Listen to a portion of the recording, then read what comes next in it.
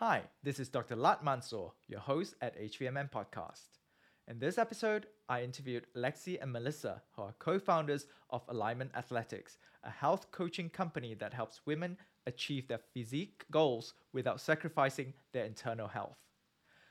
Lexi and Melissa also shared their stories and how they overcame their struggles throughout their fitness and health journey, including with type 1 diabetes, body dysmorphia, eating disorders, hormonal imbalance, celiac disease, so on and so forth. They also shared the different ways that Alignment Athletics help women optimize their training, including fueling strategies, training protocols, recovery strategies. And we also covered the importance of gut health and how good gut health can help optimize your training results. So stay tuned and enjoy this episode. Hello, Melissa and Lexi. Welcome to HVMN Podcast. Hello. Thank you so much for having us. We're excited to be here. Yeah, so sorry, go ahead, Melissa. I was going to say we're pumped. Yeah, let's get more pumped since, we've got all our Ketone IQs here. Let's get a shot Okay. together. Bottoms up. Here we go. Cheers. Round two. Okay. Now, I know I was on Alignment Athletics podcast, and we did the exact same thing. We had a shot, and that was the first time you guys ever tried Ketone IQ. Yes, that was. And we've been addicted ever since. We're like, every podcast episode, we need to take it. It's great. I mean, a lot of people, they get hooked because of the subjective feel. And we're going to talk about, the science later. But most importantly, today, I want our listeners to really learn about what Alignment Athletic is, who Lexi and who Melissa are, and really tell your story to our audience. Especially, I know that you guys focus on training the women, population, and I think it's an important point from a scientific point of view as well as from a societal point of view to really highlight the difference and importance between a male and female physiology and how we should look at it differently when it comes to training, fueling, recovery, and all that. But before we go further, I have a question for both of you.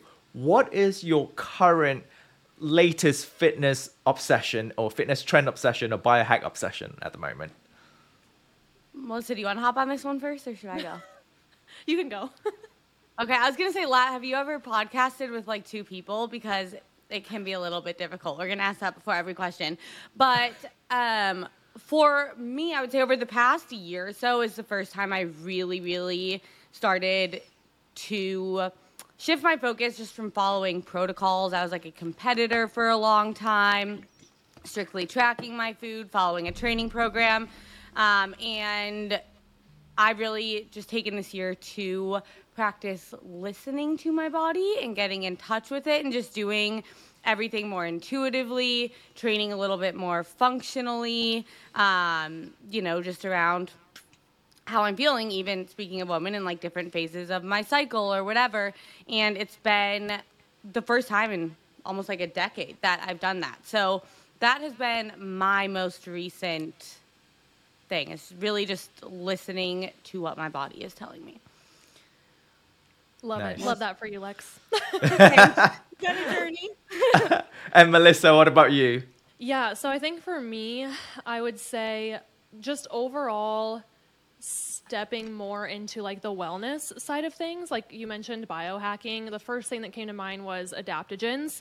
Obviously very recently, Ketone IQ, love this. And again, just overall wellness, like when it comes to the quality of the foods I'm eating and even the water that I'm drinking. Just things like that, being very conscious of what I'm putting in my body. Great. That's great to hear. Myself, I always try to be more conscious as well. And I think that's an interesting point when you pointed out water, because growing up in Southeast Asia, in Malaysia, we, our family or my parents always taught us that in the morning we'll always have to, filter the water, boil it or whatever. We can't really drink tap water in Malaysia. You can, but there's a risk of getting food poisoning. So coming to like developed countries, like when I first studied in the UK, was when I first was like, oh, you can drink from a tap. And same thing here, right? There are a lot of cities that has better quality tap water than the others. And I didn't know this, and until my friend pointed out a few weeks ago, it's like, oh, look at this index, or there's a website that actually tells you certain cities have got contaminants that is how many times beyond allowable sort of threshold. So that was something that I was like, oh my God, it's something that, I should be looking out for, or, what do you guys know about that actually? I was gonna say, I didn't know anything until Melissa's journey with this, so I think she should talk about it.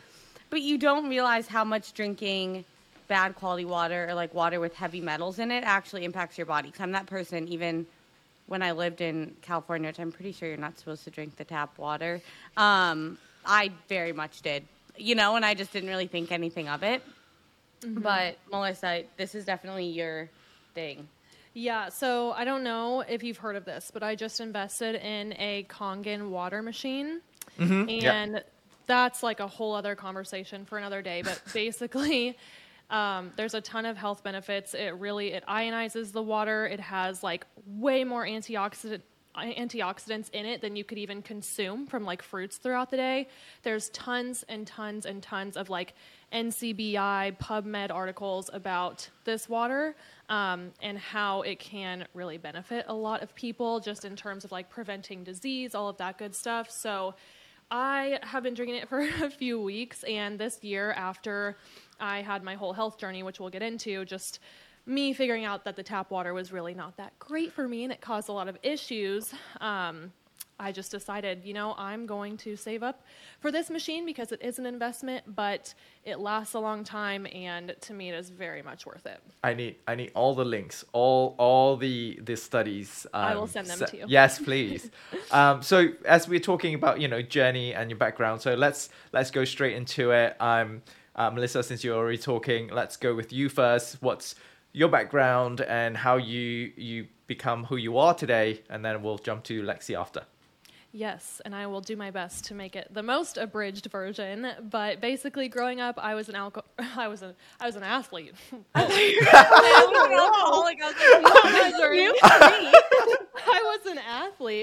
and I played volleyball for 10 years. Played a bunch of sports when I was little. Basically, got to college, realized, okay, I don't have sports anymore, so I want to learn how to work out. Just kind of dinked around, stumbled onto bodybuilding. And then when I was in law school, I decided to compete. That was in 2017. And then I competed again for the last time in 2019. And during that time, I was very strict with myself, following macros, training, all that. But it was to a fault where I caused a lot of issues with my internal health. So gut health was awful. I had hypothalamic amenorrhea. Hormones were definitely imbalanced. Skin was awful. Just who even knows? I was really going through it at that point. And afterwards, so like 2020, I spent that whole year really restoring my health, and it was a lot. I ended up gaining a lot of weight, a lot of inflammation, necessary body fat, but also I was just looking back at pictures and videos, I was very inflamed and very uncomfortable, and it was a mental battle too. But once I got through all of that, really optimized everything, restored my period, balanced my hormones, and just kept working on it slowly over time, the inflammation subsided. My body actually started to, quote unquote, look better. It's what we like to call body recomp, and I'm definitely the healthiest I've ever been. But like I mentioned a few minutes ago, earlier this year, I was struggling, like basically ever since I restored my period, with extremely painful menstrual cramps, and they were terrible. Like I just got to a point where I was like seizing on the ground, thought I was going to pass out, and I realized, okay, this probably isn't normal. So I decided to work with a naturopath, and she figured out that I actually had parasites. I was storing heavy metals as well as radiation, and that was really the root cause of what was happening through everything, because ladies, having your period every month is a way to detox.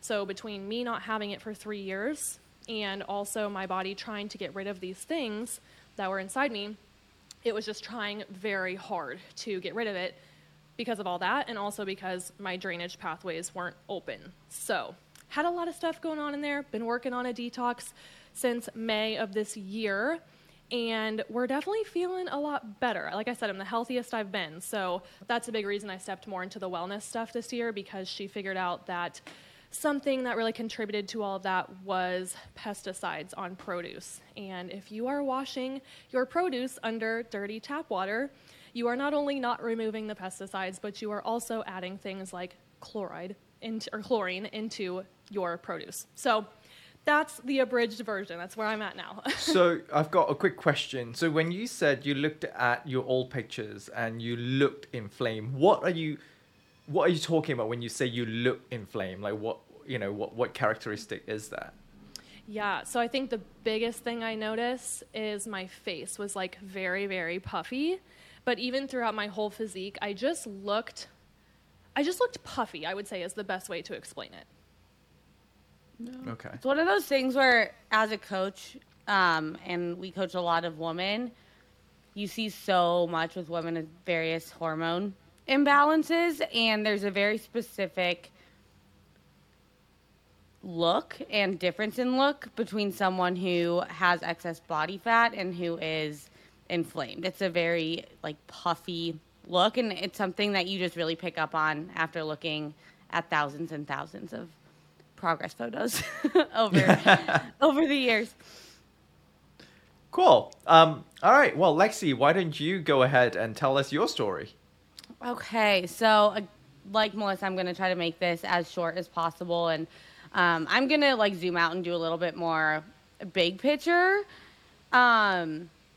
Just because I feel like there's a lot of moving parts. But I grew up same as Melissa, playing a lot of sports. That was not alcoholic, athletic. Thing. Not an alcoholic. Correct. Not an alcoholic. I specifically did running and was a very competitive ice hockey player, which most people don't get from me. But at age 11, I was diagnosed with type 1 diabetes, and it does run in my family. So my grandma had it and my little sister had it. She had it since she was 1 year old. So I got it older. And then the following year, I was diagnosed with celiac disease. So both of those are autoimmune, very much linked. And I definitely struggled with not necessarily taking care of those, but just a shift in my life. When you're 11 years old, it's embarrassing to be giving yourself shots or saying I can't eat this or that. And so I think that because of that, I kind of built up a lot of insecurity that I never addressed. I had a lot of resentment.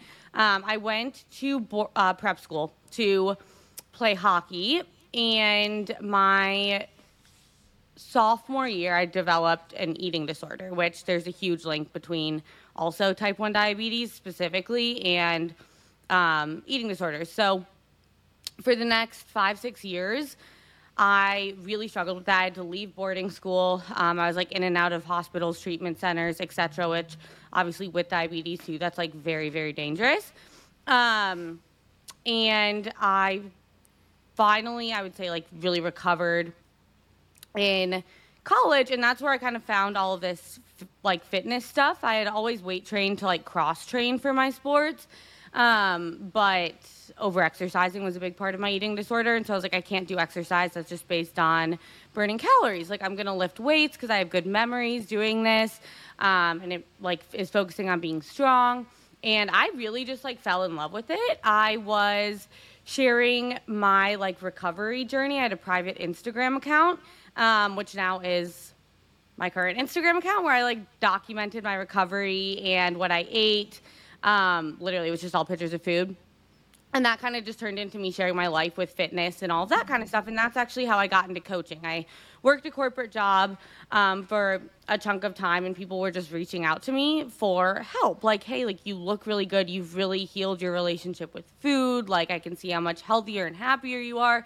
And so I was just doing that on the side. And then I was I should probably charge money for this. And then that went to hey, I could do this full time. And that down the road ended up leading to Melissa and I. We both had our own businesses, and we merged to create what now is Alignment Athletics. But during that time, I was very much in the space of I need a competitive outlet for everything I do. So I was competing in bodybuilding, and similar to Melissa. So I'm not going to really dive into that, but that had its own plethora of hormone issues and whatnot that came with that. I definitely had like body image issues. It kind of re-triggered some of the it triggered the poor relationship with food that I had previously had in a lot of ways as well, just differently. And so my last time competing was a couple years ago, and now I'm just in a place where very much like Melissa, I'm like, what is the point of looking fit and healthy if you are not healthy? Like, we have one body and we have one life, and why would we not make it our goal to live the longest, healthiest, and happiest life? And you can look great doing that, right? But sacrificing your health just to look a certain way isn't worth it. And so that's really what Melissa and I have focused on within Alignment since we started it. Is just really helping women, obviously, yes, reach their goal body or body that they feel really, really good in without sacrificing their health, because that's a mistake I think we both, I won't say wish we didn't make because it led us to where we are, but that we don't want other people to make. Like, learn from our mistakes type of deal. Thank you so much for sharing the stories, you guys. And I noticed both of you have sort of, like you said, similar sort of journey where you have, grown up very active, athletic, and you've gone through that plateau, and then you sort of hit a climax, and then you realize there's the misalignment between looking healthy and actually being healthy. And what I want to focus on, while we are definitely celebrating your successes and we are celebrating your overcoming the journey, I want to focus a little bit right now on the turning point, right? Because for a lot of people, the turning point is where it makes all the difference. And that's where the hardest challenge comes in. It's when you want to take the first step towards improvement. It's when you want to take the first step towards change. And that's where most people have the biggest challenge in. So I want you guys to share your story on where is your turning point, what triggered it, and how do you keep moving in that direction? Because we as humans, we are habitual creatures, and we are more often than not be more inclined to stay in the current state and the comfort zone that we are in, instead of moving forward, even though that forward direction is the right direction to go. So I'm going to start with Lexi first then. Okay, so I feel like we all have multiple turning points. So it's kind of hard for me to identify just one, but I would say as far as stepping into this phase of like, I'm really just going to focus on being the healthiest version of myself, there were two. One was after my first season competing, and I just remember driving home on the highway, and I don't know why I thought of this, it's very morbid, but I was like, if I died tomorrow, like, would I be proud of the life that I'm living, and like, what would people have to say about me? And the answer was absolutely not, because my whole existence, like from my business to just the way I live my life, revolved around the food that I ate and how much I exercised. And like, I didn't have close relationships. Like, I didn't have hobbies outside of that. I wasn't giving back to the world in any way. And that just made me really sad. And I was like, there's so much more to life than this. And I think that just kind of led me down the path of just like, I'm kind of holding on to like the control of my eating disorder, and it's just like taken a different format, I guess. And then the other one I think is when I moved to Austin, like a year and a half ago.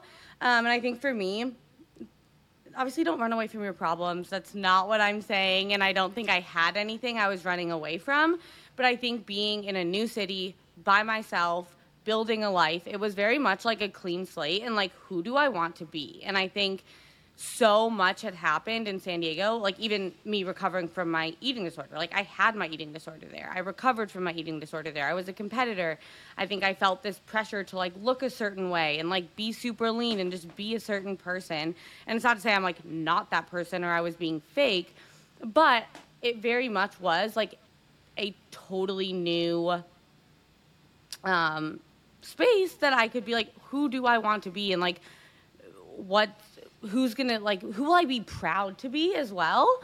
And obviously it's a gradual thing. It's not like everything changed overnight, but I think that's when I was like, I really just need to start prioritizing my health. I really don't want to compete anymore. I really don't care about being 2% body fat, like those kind of things. So I think that was another big one for me.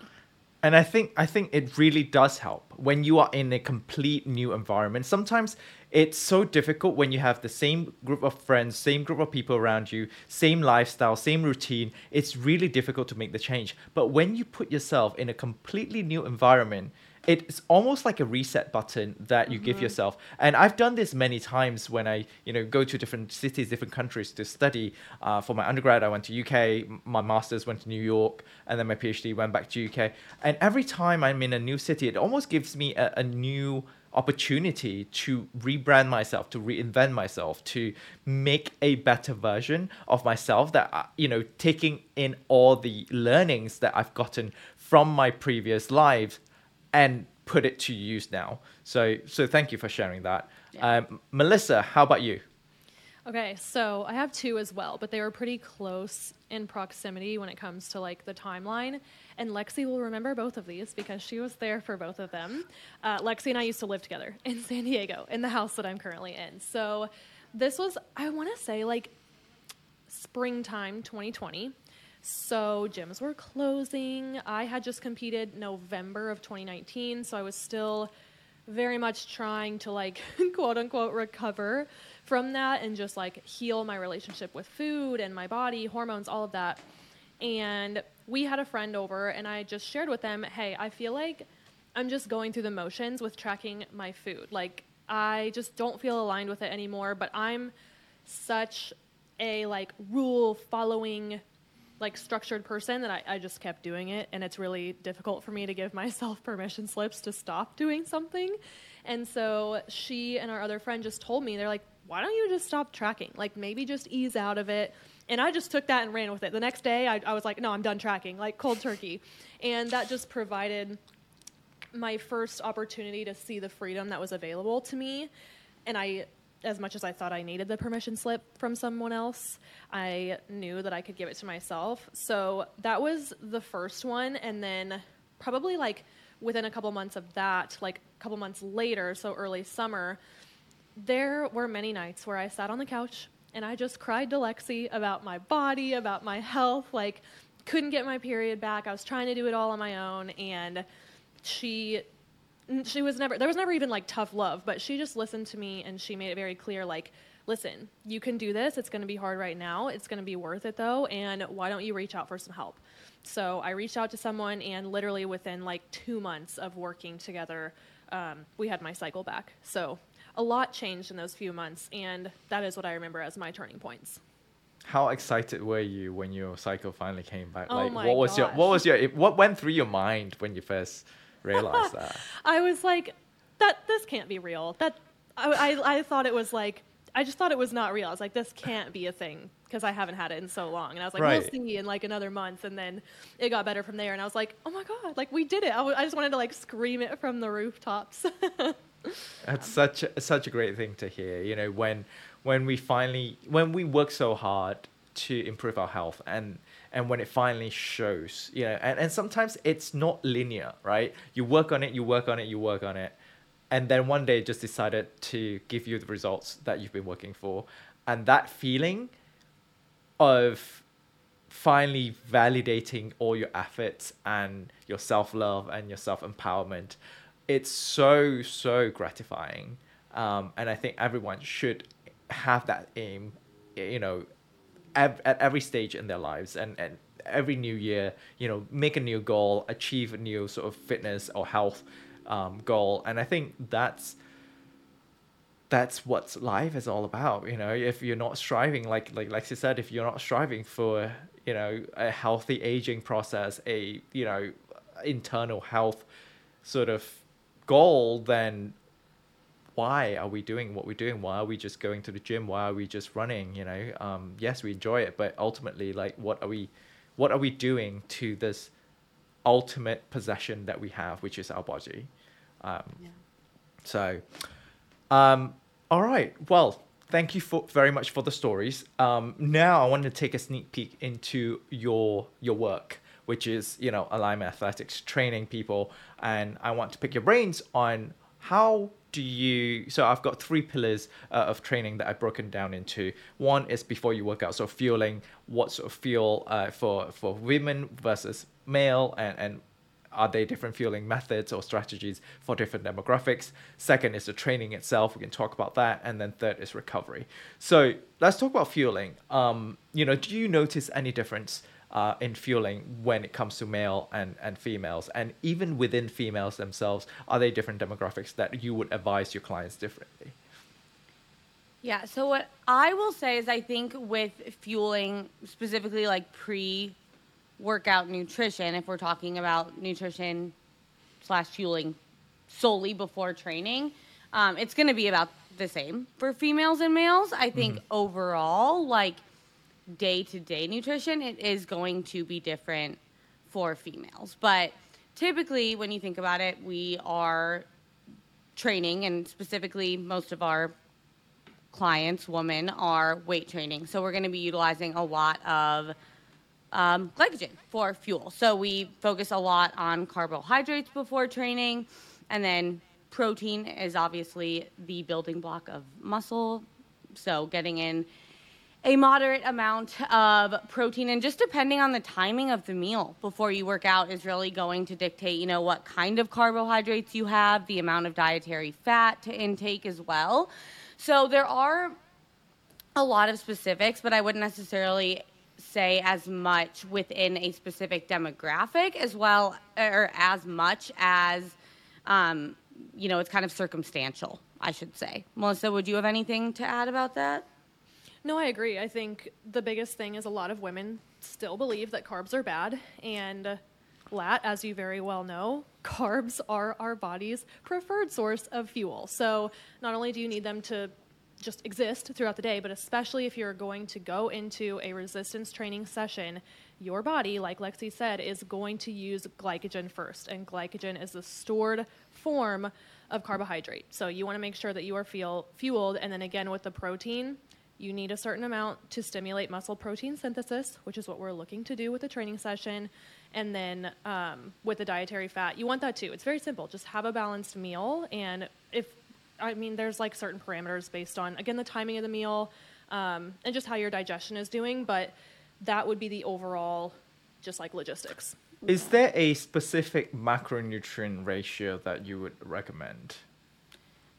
I really think that it depends on the person and what they feel best with. I know for myself, it is very, very helpful to literally have primarily simple carbs along with a moderate amount of protein, and I will include more fat than most people.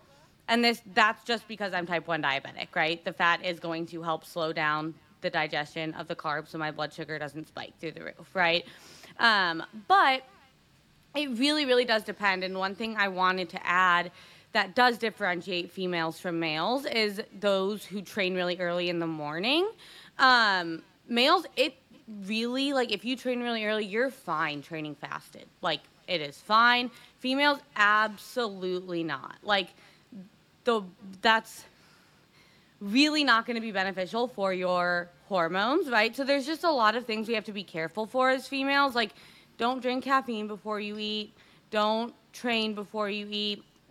That kind of thing. Those are little things that we dial home with our clients a lot. But, if you are not hungry and you're training at 5 a.m., having half a banana or something is fine, right? But if you are training in the middle of the day and are eating an hour before you train, you can have a pretty big meal. So let's unpack that a little bit. Why shouldn't women train fasted in the morning? What sort of difference is there between male and female body? This is just me being curious, really. Yeah. Melissa, do you want to answer this? Yeah. So obviously in the mornings, our cortisol spikes to wake us up. Yeah. And the cortisol, it's not inherently bad. We obviously need it to survive. The problem happens when cortisol is chronically elevated. So one of the best ways to get it back down in the morning is to eat breakfast so your body isn't stressed. It's like, oh, food is abundant, it's here, I'm nourished. The other thing is caffeine is going to spike it even more. So if you do the whole double whammy, let me count coffee as breakfast and go train, it's not great for your body. And over time, especially in women, this is going to affect your reproductive hormones because cortisol will pull from other hormones. And this is going to cause imbalances in the long run that could have easily been avoided. Yeah. And the other little thing I'll add is like the first hormone in females that cortisol is going to pull from is progesterone, which is what gives you a cycle and helps you ovulate. So that's very important, and it also then will pull from testosterone, which makes fat loss very, very difficult. Will give you low energy, brain fog, etc. Women need testosterone too. So it's just really important because training is a stressor on the body, not necessarily a bad stressor, but our bodies don't know the difference, right? Because training puts your body in a state of stress. If you're training fasted, it really is not going to be beneficial. And with women, you do notice a much lower ability to recover as well. And that makes sense as well. When women are stressed, when they go through stress, it almost always affect their cycles as well. Because as you said, if it affects progesterone, then it will directly affect the cycles. Yep. So that's something I'm glad you understand. It's something that can be a bit confusing, but just know that that's, if you hear, don't have coffee before breakfast as a female, that's why. And it's just because we're way more confusing than men are. We're on a 28-ish day cycle, and men are on like a 24-hour cycle. So it's different.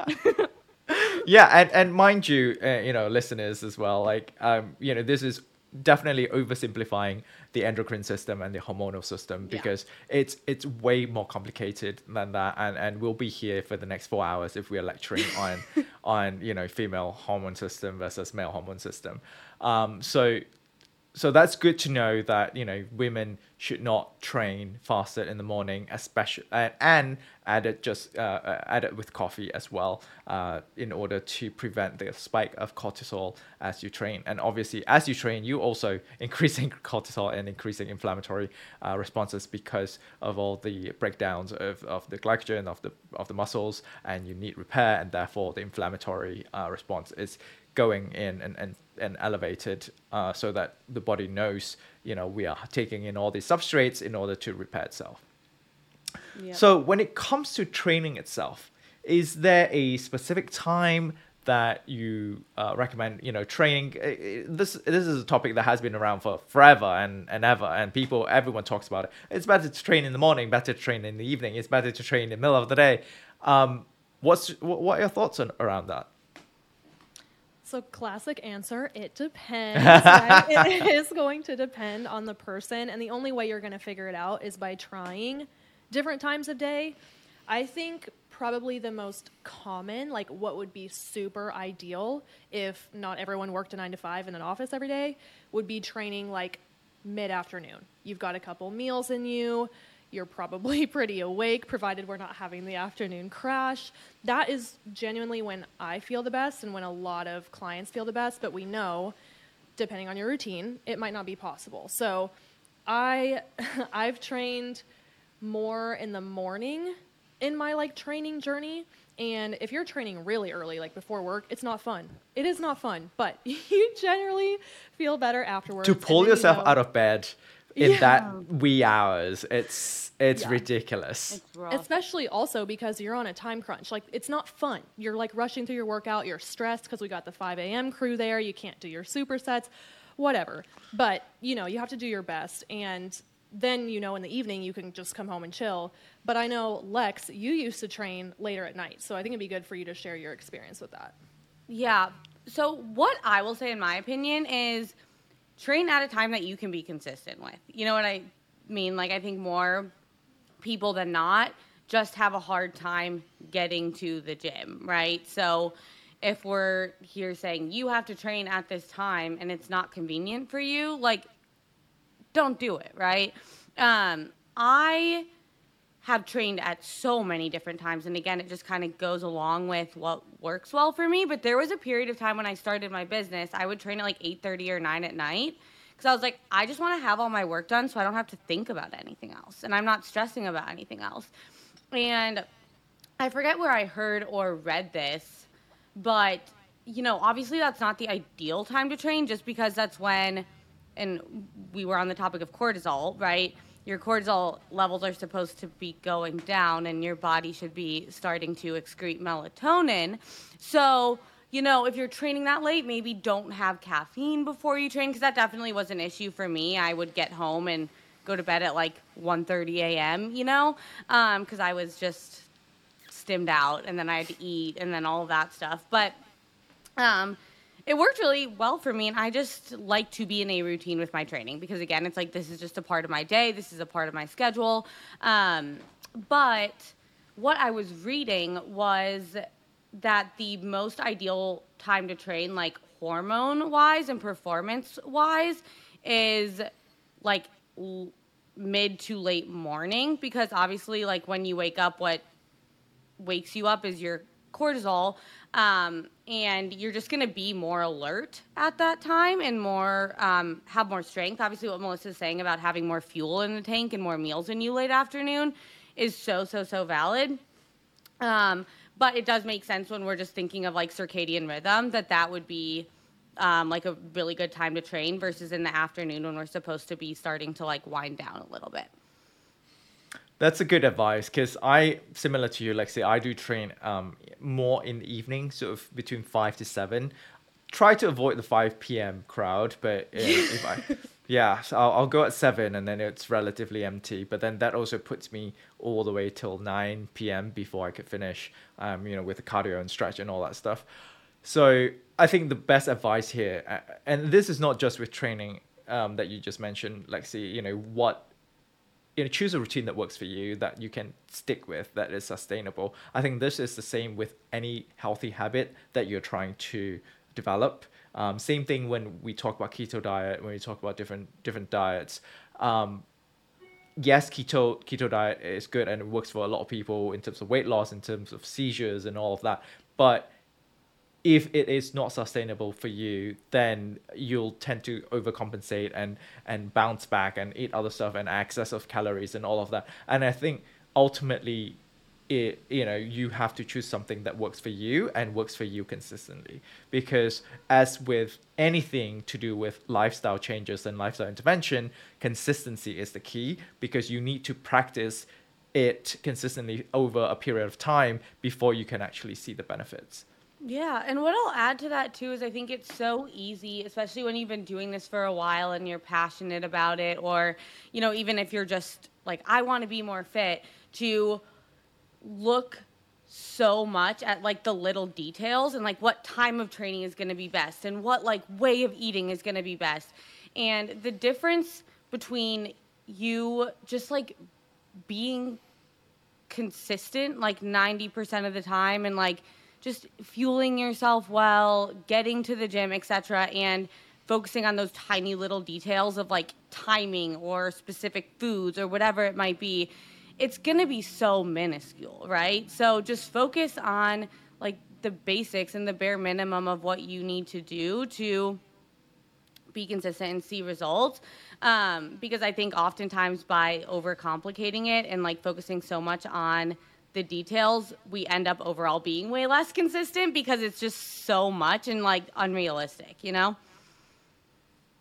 absolutely. I mean, when we're trying to min-max everything, you unless you're getting paid to do that and your everyday routine revolves around that and you don't have any other responsibilities or any other commitments, then it's easier to do. But otherwise, it's very difficult to maintain. So that's a great advice.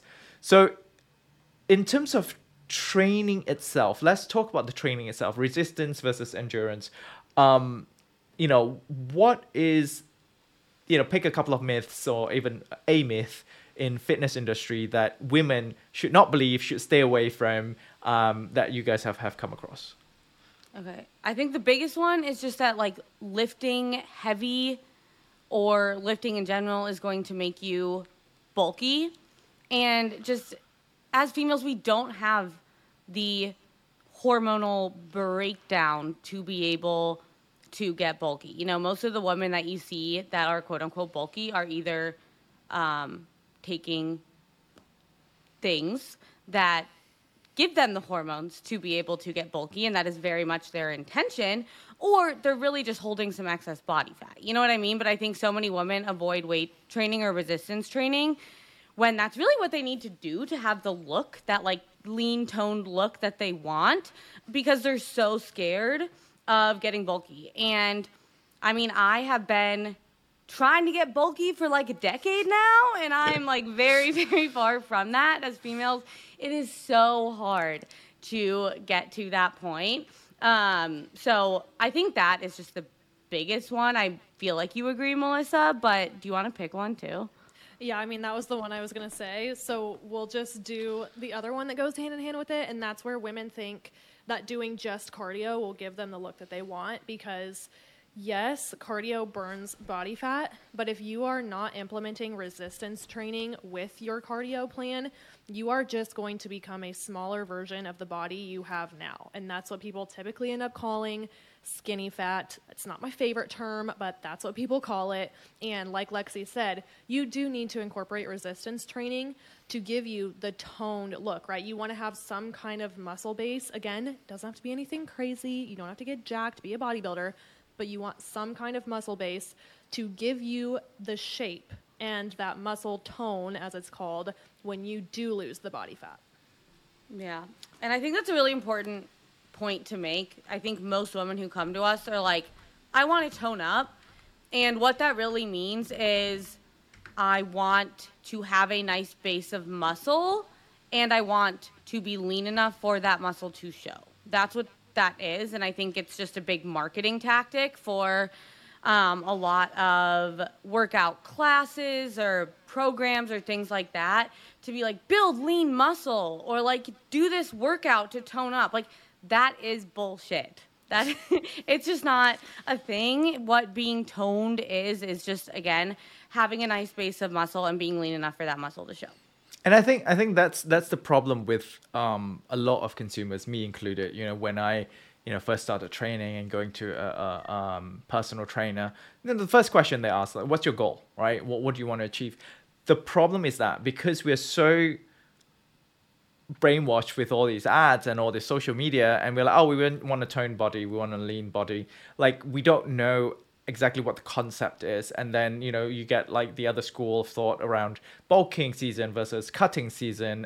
And you can't build muscle without putting on fat. And then similarly, you can't lose fat and build muscle at the same time. So that's sort of school of thought as well. And a very interesting, both very interesting points that you guys pointed out. I've got male friends who are, ectomorphs, and they try really, really hard to get bulky, and they force feed themselves 6 times a day. And they're like, all these people are scared of getting bulky. They're like, if only it was that easy, basically what they said. And then the second point with cardio is the same. Like, if you want to lose weight, like, we have to really remember that our bodies burn energy, use up the storage, use up substrates throughout the day.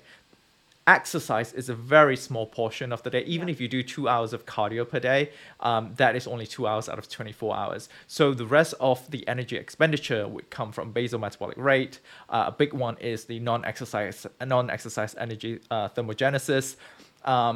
Just you being active in general. And what will help the basal metabolic rate would be adding on lean muscle mass. That in and of itself will help you burn fat, because it does require a lot of energy just to maintain it.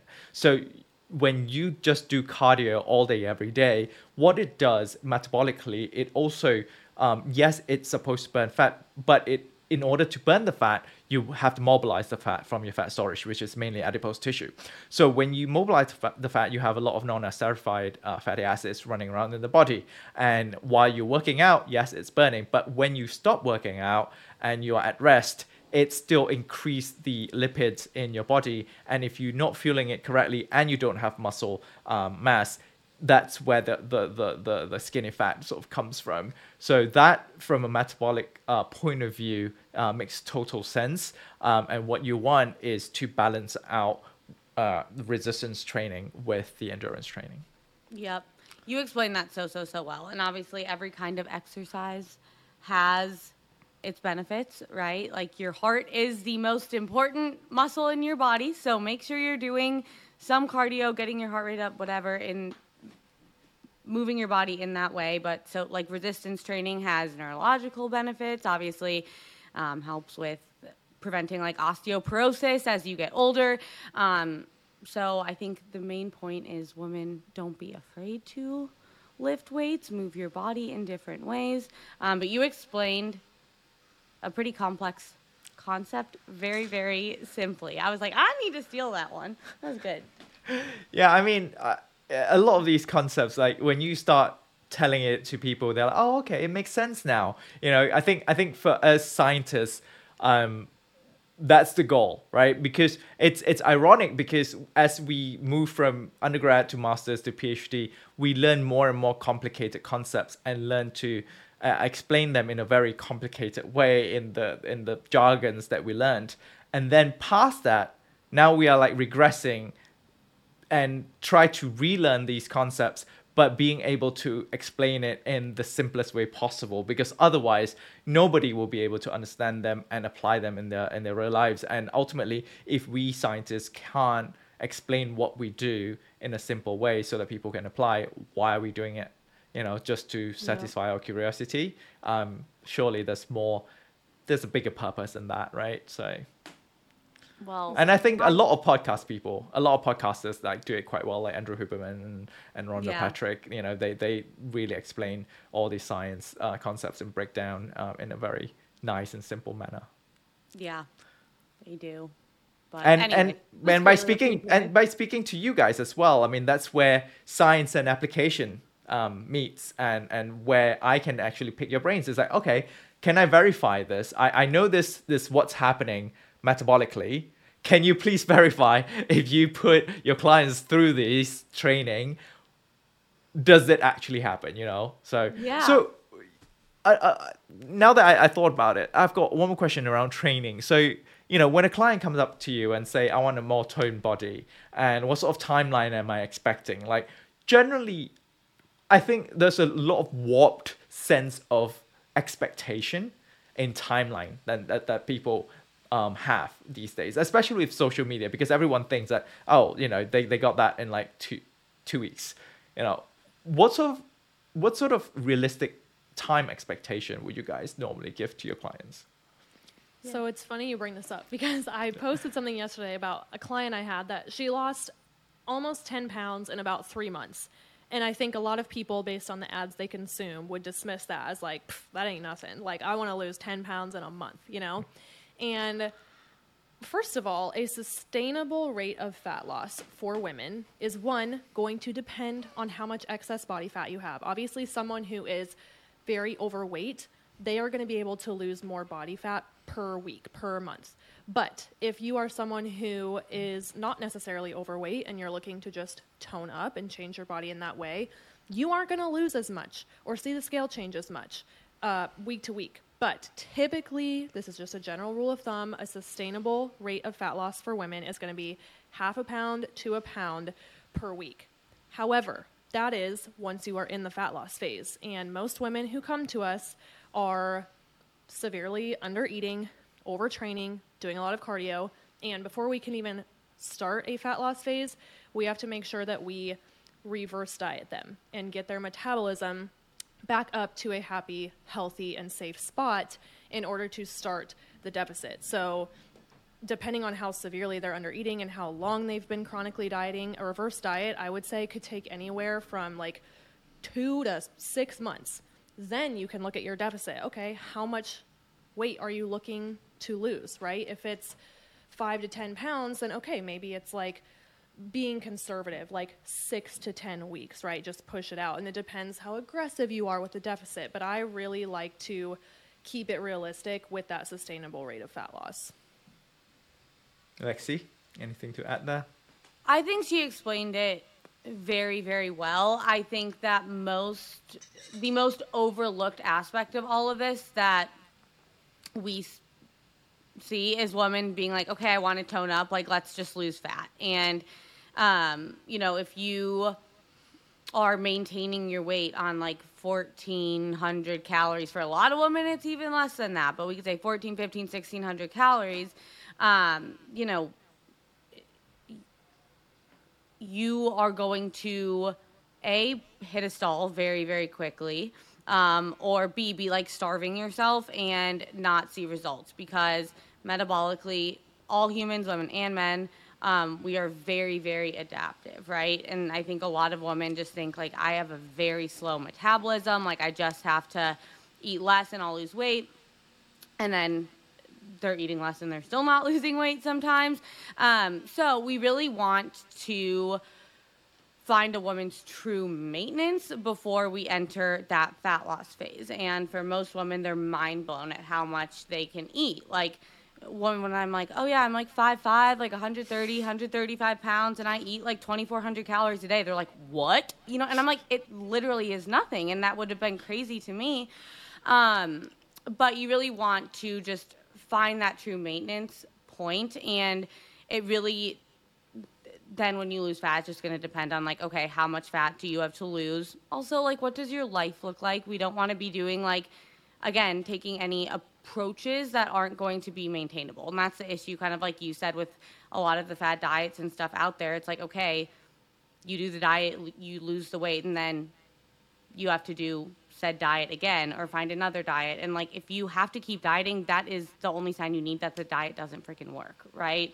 So that's the other thing, is it's just going to depend on your life. And I always tell people, I'm like, even if it takes us a year to get the look that you want, a year in the grand scheme of the rest of your life is nothing. So wouldn't you rather not have to like do all of this again and just like build a lifestyle that you love and have these healthy habits and spend a little bit of time in a deficit that doesn't feel like you're starving in it, right? And just be able to like live that way for the rest of your life, So anyways, it's a lot of like blabbing and not a lot of science, but I think that that's kind of just another way to look at it. Yeah, and you guys mentioned that clients most often than not would turn up to you guys, would turn up, to the first session, knowing that they already have some form of dysfunction in terms of their lifestyle, either they're overeating severely or they're undereating severely. What do you guys do to address the mental side of things? Obviously that I think mental resilience and mental strength in that aspect is more than important, and how they see their relationship with food and the relationship with exercise is also very important. So what do you guys do to address that? Yeah, so the biggest thing is, and this is not what people want to hear, but it's just, we call it exposure therapy, right? So, if it's someone who's under eating and maybe you have this idea that certain foods are really, really bad, tackling them slowly, like one by one, providing a lot of support, if they're scared of eating out because they think that'll make them gain weight. For clients who maybe struggle with overeating or binging, slowly introducing the foods that maybe they binge on back into their life. Our clients all have like 24/7 access to us, because such a large component of all of this is mental, right? Like, you can have the nutrition program, you can have the training program, but we do a lot of mindset work with clients. So them having contact with us to like troubleshoot and search certain situations or whatever is a huge, huge piece of what we do. But I think a lot of it just comes down to breaking things down into bite-sized chunks and practicing, right? We always say, like, you cannot mess this up. Like, you can't mess your progress up. You can't mess your fitness journey up. Every, like, quote-unquote mistake or slip-up is literally just an opportunity to learn. So I think that that's just a really important way to look at it, because, when we think black and white like that, or like, I overate or whatever, I didn't make it to the gym, most people fall into that black or white mentality of like, okay, screw it. Like, and if you're overeating and not going to the gym for a week, that can impact you, right? If you literally miss a workout or overeat one meal, that is going to make no freaking difference in the grand scheme of your results. I think also just the accountability, like when you have, like our coaches, ourselves included, find the balance between like the softer side, like, hey, validating their feelings. I know this is scary. However, on the other hand, like sometimes there's some tough love conversations, and they are almost always well received because we create that safe space with our clients, and also bring in like the science side of things. Explain like, hey, looking at the way that your body works, because everybody wants to think they're the unicorn, they're the exception. My body's different. If I eat a donut, it's going to stick on me forever. Like really, really explaining that, and then just holding them accountable. And I would say at least 95% of our clients of all time, they follow through with it. They get the exposure therapy, and then they pick up traction. Like I'm sure we both have clients in our mind where it's like, oh yeah, they just like zipped through their fear food list in a couple of months. And that's really what it takes, is having that support and accountability. Yeah. I think we all build up so much evidence. It's confirmation bias, right? That whatever beliefs we have about ourselves, whether it's like, I overeat, I can't control myself around sweets, I just can't be consistent with my routine, we will focus so much on that evidence, and then we end up kind of like manifesting the same result over and over again, rather than taking a step back, like having the accountability, breaking things down into bite-sized chunks. You know, if someone hasn't been able to be consistent with the gym in years, start with like 2 days a week at home. You know what I mean? But you build up that evidence that, hey, I can stick to a routine, or hey, I can go out to eat and not feel like needing to unbutton my pants every time. Like I can eat this and not blow up, you know? And as you have more and more evidence, you start to create this new belief system, right? And like that's a really cool thing about our brains. But a lot of it is just breaking it down, like Melissa said, super simply, and finding that balance of like tough love and like you got to do it, and also empathy, so that they can create the evidence for themselves. Yeah. So what I'm hearing is, stop the negative self-fulfilling prophecy of what you put yourself, of the box that you put yourself in, accountability, as well as, every time you make a mistake or you slip up, do not see it as you're falling off, the wagon. Instead, take it as a learning experience on how can you make it better the next day, the next week, and make it more consistent. So that's what I'm hearing. You heard that right. Yep. So I know in Alignment Athletics, you guys also have got a lot of experts in gut health.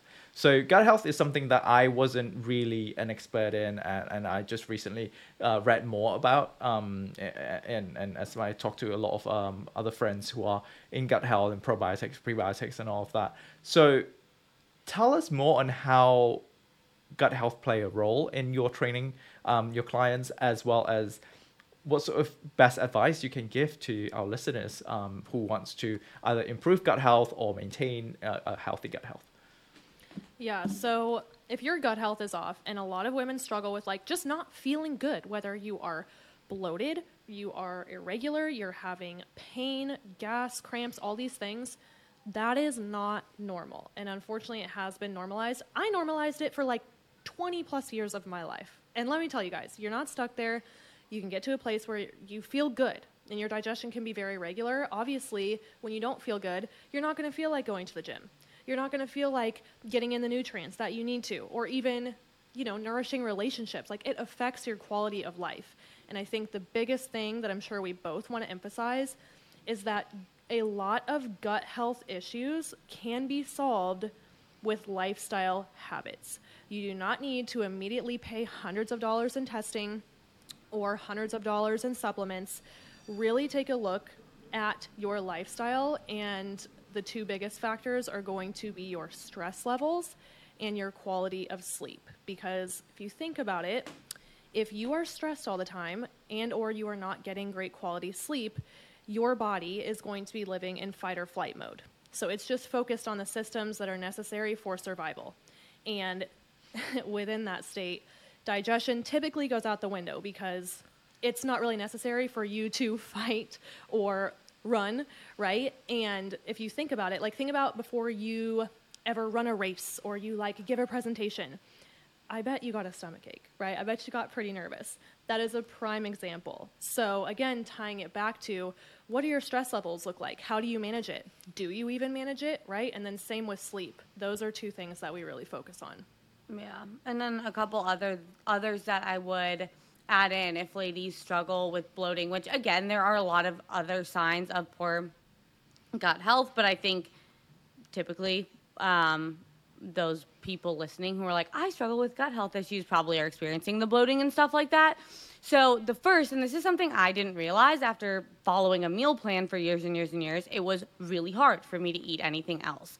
And having a diverse diet is so, so, so important. A lot of times we start to experience gut or digestive issues because our gut is just so not diverse in terms of types and quantities of important bacteria in our gut. So that is another thing. We had a really good podcast episode with a dietitian who specializes in gut health, and that was like one of the biggest tips she gave. She was like, make your plate the rainbow, or if you eat the same thing every day and are experiencing digestive issues, just like switch everything out. Like switch out your chicken for beef or your broccoli for asparagus or whatever.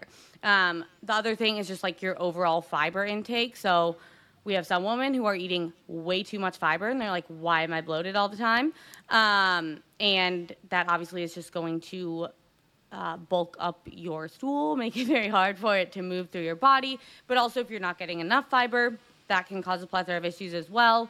And then just being conscientious, I think, of how we eat our meals. A lot of people are like, I have all these bloating issues, and I'm like, it's because you're not chewing your food. The digestive process starts in your mouth. You're eating in a stressed environment while you're running out the door, and we know that when your body's in that fight or flight mode, like Melissa said, blood is going to like your limbs and not your stomach, right? You want to be in that like rest or digest state. So for me, one of the biggest things I noticed that helped with my digestion, not necessarily overall gut health, is, because the two obviously are different, but was not eating when I was super, super stressed, not eating standing out, and not eating standing up, and like taking some deep breaths before I ate, or like put down your fork in between bites. But those are the biggest things, and there's so much that impacts gut health, but I think most people are kind of thinking of like the bloating and the symptoms and stuff that they get from it. Yeah, and a good thing is, Melissa, you know, from the beginning you talked about, you know, that you don't need all these fancy tests and all that, because, you know, that was what I was going to ask, you know, do you guys send your clients to do a certain test to make sure that their gut health is healthy, or test their biodiversity of the bacteria in the guts and all that.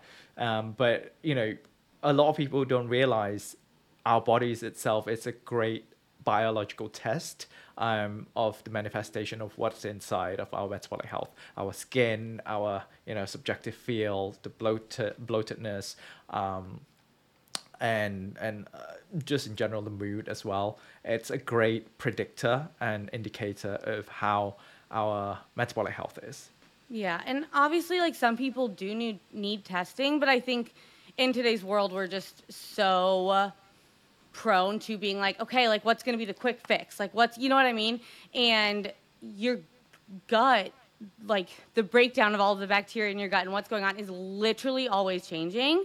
So, you know, you have the ability to change that so much just through your diet and your habits and things like that. But, like, obviously some people do need testing, right? And there are some cases where people have, like, SIBO or candida or leaky gut or whatever. And we do have professionals on the team who are, like, certified and, you know, read GI maps, which is what I would always recommend. I think I've taken, like, from promos for, like, Instagram back in the day, like blood tests and stuff like that. Like, those are not going to, just without going into the science of it, they're not going to tell you what's wrong with your gut. So GI maps are great. They're expensive. But if you've tackled all of the lifestyle habits and are still having issues, that would kind of be the next step. Got it. As we're coming to sort of the end of the podcast, unfortunately, I want to ask one last question for both of you that I usually ask my guests nowadays, is that what does health and modern nutrition mean to you? Alexi first. Okay, I got it. I think it's just goes back to what I said at the beginning of this podcast. I think health and nutrition, it really is all about enhancing our lives, allowing us to live our longest lives and our best lives, and lives that we, again, just like feel our best in. I know for so long I thought that, you know, health and the way I feel my body was all about looking a certain way. And while yes, that is great, and I want everyone to be in a body that they feel at home in, and I want to feel good in my body, I really think that all of it just comes down to allowing us to live our best, most fulfilling lives. Because without our health and proper nutrition, and we so often forget this because we get so focused in on just like the moment, right? But it really all does come down to that, just allowing us to live our best and longest lives. Melissa. Okay, I totally agree with Lexi. Health is everything. If you don't have your health, you don't have anything else, right? To me, health via modern nutrition basically explains how nutrition impacts your health so much. It's not health via medicine or health via supplements. Nutrition, food, is medicine. It is sustainability. It is fuel. And it is going to help you, as I'm sure you have listened to many episodes on this podcast, it's going to help you be healthy and also prevent, you know, all the things we're trying to avoid, chronic diseases, sickness, things like that. And I love seeing people wake up to this because, like we talked about earlier, people in today's world are very attached to a quick fix. Like, oh, I eat like crap all the time, but surely if I do my cardio every day, then that'll cancel it out. And that's just not how it works. So, love HVMN. Thank you so much to both of you, Lexi and Melissa. It has been such a pleasant conversation. It was so easy. It was very informative. And can't wait to meet you guys in person, really, and train. Yeah. It needs to happen soon. That would be a blast. We should. I'm going to be in Austin, I think in January, for a triathlon event that we're gonna have a booth in. So I'll let you know. Let me know. I'm like right downtown, and Melissa, Yeah. you can just come visit. Yeah. Yeah, Come that would be hang. great. Yeah. Thank you again for being on HVMN podcast. And I will let you know when this episode is out, and it'll be a blast. Thank you so much for having us. Thank you. If you have enjoyed this episode, please like, share, and subscribe. And we welcome any comments or feedback in either the comment section, or you can fill up the Google form provided in description. You can find us at HVMN or at Lat Mansoor for myself on all social media platforms. Both HVMN podcast and myself are powered by Ketone IQ, the most efficient way to elevate your blood ketone levels for optimal cognitive and physical performance, as well as metabolic health. Thanks again for listening. Until next time.